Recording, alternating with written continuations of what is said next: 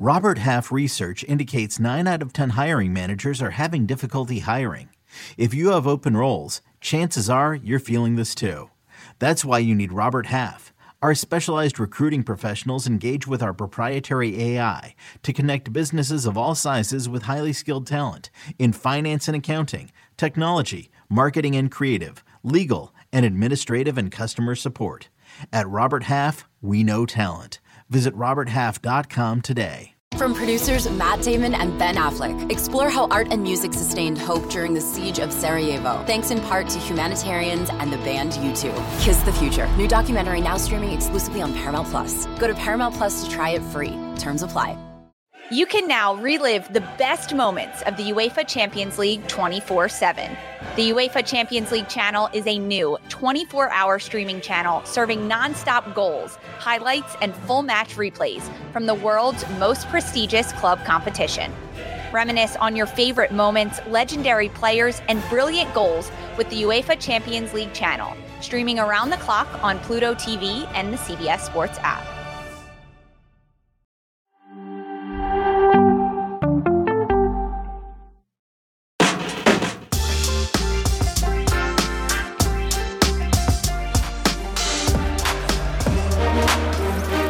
Welcome back. We're looking ahead to the weekend of Premier League action. Here are the fixtures of note. Bright and early tomorrow morning, Brentford hosting Liverpool at 7:30 on USA. Burnley take on Arsenal at 10 a.m. Newcastle and Bournemouth going at it. Fulham, Aston Villa, Nottingham Forest taking on West Ham. Tottenham face Wolves. Luton Town host Manchester United on Sunday. But we're looking at this big one between Manchester City and Chelsea. That's tomorrow at 12:30 p.m. Eastern on NBC. All right, so City coming off that convincing 3-1 win in Champions League midweek over Copenhagen. They look scary good with the return of KDB and Erling Haaland scoring goals. They've won their last 11 matches across all competitions. Their last loss was against Villa back in December, and seemingly they are showing no signs of slowing down. And when you think about this matchup with Chelsea, who have had such an interesting season so far. The history between these clubs is wild. They have not. Chelsea are winless in their last 7 matches against Manchester City since they met in that Champions League final back in 2021. Have not won. They've got one draw in there, I believe. It's just in November they drew 4-4, which was an absolutely insane match against City. But I don't see this Chelsea side being the one to even draw a point off of City. It's just not happening. Pochettino's managing a literal laundry list of injuries for Chelsea among myriad other issues. City are just too good at this point. Yeah, I mean, hey, look, City also no Bernardo Silva possibly. I know the last time they met, that was the 4-4. Also questionable. That was the 4-4. That was super late, like 90+5 penalty for what's my guy's name? Cold Palmer, if you will. So there's a little bit of history. Who knows how this continues? But I wouldn't necessarily say this is exactly the way Pep would want to come into this match. There are some injuries on their side that can potentially hamper the style they want to play. The positive is that their entire squad is just nothing but 2 full 11s of superstars at this point. So if you're Chelsea, I mean, you're going to have to work really, really hard potentially to try to sneak a result here. The game's going to be won in that midfield area for me. Rodri is a better midfielder than Enzo Fernandez and Caicedo at the moment because that partnership is not working. There's no discipline in the midfield. They give the ball away cheaply. Manchester City is most vulnerable when it comes from a turnover. Chelsea have a chance if they start Raheem Sterling and Cole Palmer and be very direct when City give the ball away because they've been very vulnerable and conceding a lot of goals. But the midfield area for Chelsea is not great. Chelsea as a team are not playing as a team, they're playing as individuals. Don't be fooled by the result against Crystal Palace recently when they won 3-1, and that was late on in the game. That was when Palace just completely fell apart. But for me, I think Manchester City right now look like a team that wants to repeat, whether it's trying to win the Champions League again or the Premier League.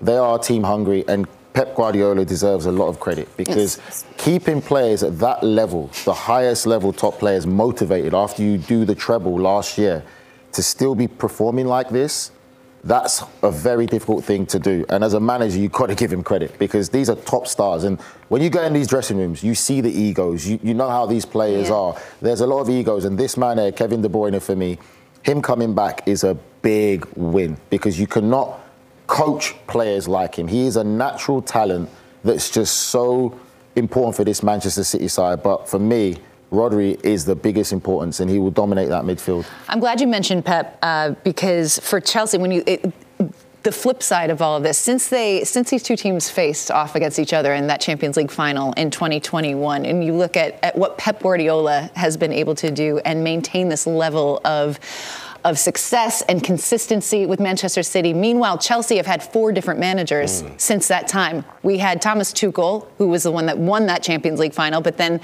the Graham Potter era, which did not end well. Frank Lampard came in at the end of last season, and now Pochettino. And these are all, when you look at this on paper, it's head scratching to think that they have not been able to find success with any of these managers who are all qualified and talented and good managers in their own right. It's just why hasn't it been able to work for them? Front office. No, there's been a conflation of issues between management, setting the tone from the top, what their expectations are, their hirings not necessarily being in line what the club vision is, and then on top of that, just not being able to sort of utilize players properly. I think Nigel kind of nailed it with Chelsea's problems in the midfield when your choice midfield is sort of Conor Gallagher, Enzo Fernandez, and Moises Caicedo. Like, what do you make of that? No, I think for me, when you look at Chelsea, like you all know, for every club you support, there's a foundation and element of the community, right? Chelsea has no identity right now. All their young players, they let go, who had the identity, what it means to Chelsea. And right now, there's talk of Gallagher going and Tottenham wanting to buy him. He's another product through the academy. He's come through the system, heard of his name from many years back. He can be the identity of the club, but you've got rid of all your identity. All these players are coming there. Let's be real. The lifestyle is great in London. I know, I've been there. So they're playing for Chelsea. They're being pampered. There's no identity in the club. The times that they were great, you had John Terry, Jody Morris, Ashley Cole, obviously has come from Arsenal, but he became Chelsea. Didier Drogba embraced all of that from what he knew, and he became Mr. Chelsea. But there's not one player you can look at there right now in this club to say, that is what Chelsea is about. And then you took all those managers we saw, probably apart from Frank Lampard, didn't really get a kitty. All the players were brought in by the owners. Most of those managers had no say. So how can you go in there to work with players that you had no say in? And you've heard them all come out and say, even Pochettino, that I might get involved a little bit more in recruiting, because those players there, half those players, I guarantee he does not want. He just has to work with them. And it's just not working right now. Well, for financial fair play issues, I'm sure they can't just go out and redo this all again. Well, they're okay, though, because they did they called it the Chelsea loophole. And the reason why all these players have long contracts is because Chelsea used the loophole to be able to pay the money back to these clubs. And that's why UEFA have gone and said now, when you buy a player, you've got to pay the fee in maybe 2 or 3 years. You can't do it the duration of a player's contract. But then you're going to have a problem now. How are you going to shift half these players? I think the funniest thing for me is Mudryk. He said he wanted to go to Arsenal initially. Chelsea find out, they hijacked the deal, and now he's at Chelsea and he's stuck there. He hasn't been great since he's been there, and you feel like Arsenal probably dodged a bullet or a grenade or whatever you want to say. Very much so. I feel like that's also like another indictment of Chelsea, because Mudryk performs for country, not for Chelsea in any way, shape or form. You kind of get the Mudryk they tried to sign when you see him play for country. You never see that really for Chelsea. I mean, look, he looked his best under De Zerbi, so maybe that's a chance for him to find a way out. You're never going to get the money you paid for him, but maybe they find a way to move him off to Brighton, maybe even a loan at this point, get him off the books for a bit, get him training under De Zerbi again. But it just shows you, though, about the recruiting in Chelsea. I cannot go and buy a player that's come out publicly and said he wants to go to Arsenal. Why am I going to multiple times through all his Instagram posts? But it's because, we've got to buy him. That just shows you about the Arsenal call me on his forehead. This dude was thirsty on Instagram stories for Arsenal. We definitely dodged a bullet, bro. We dodged mortar, we dodged shells, we dodged it all.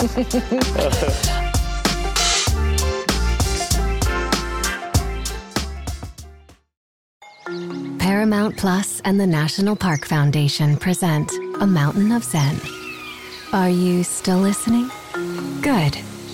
Take a deep breath. You needed a break. This Earth Week, you can live stream 7 national parks for 7 days on Paramount Plus. So, yes, you can literally stream a stream. Paramount Plus, official streaming partner of the National Park Foundation.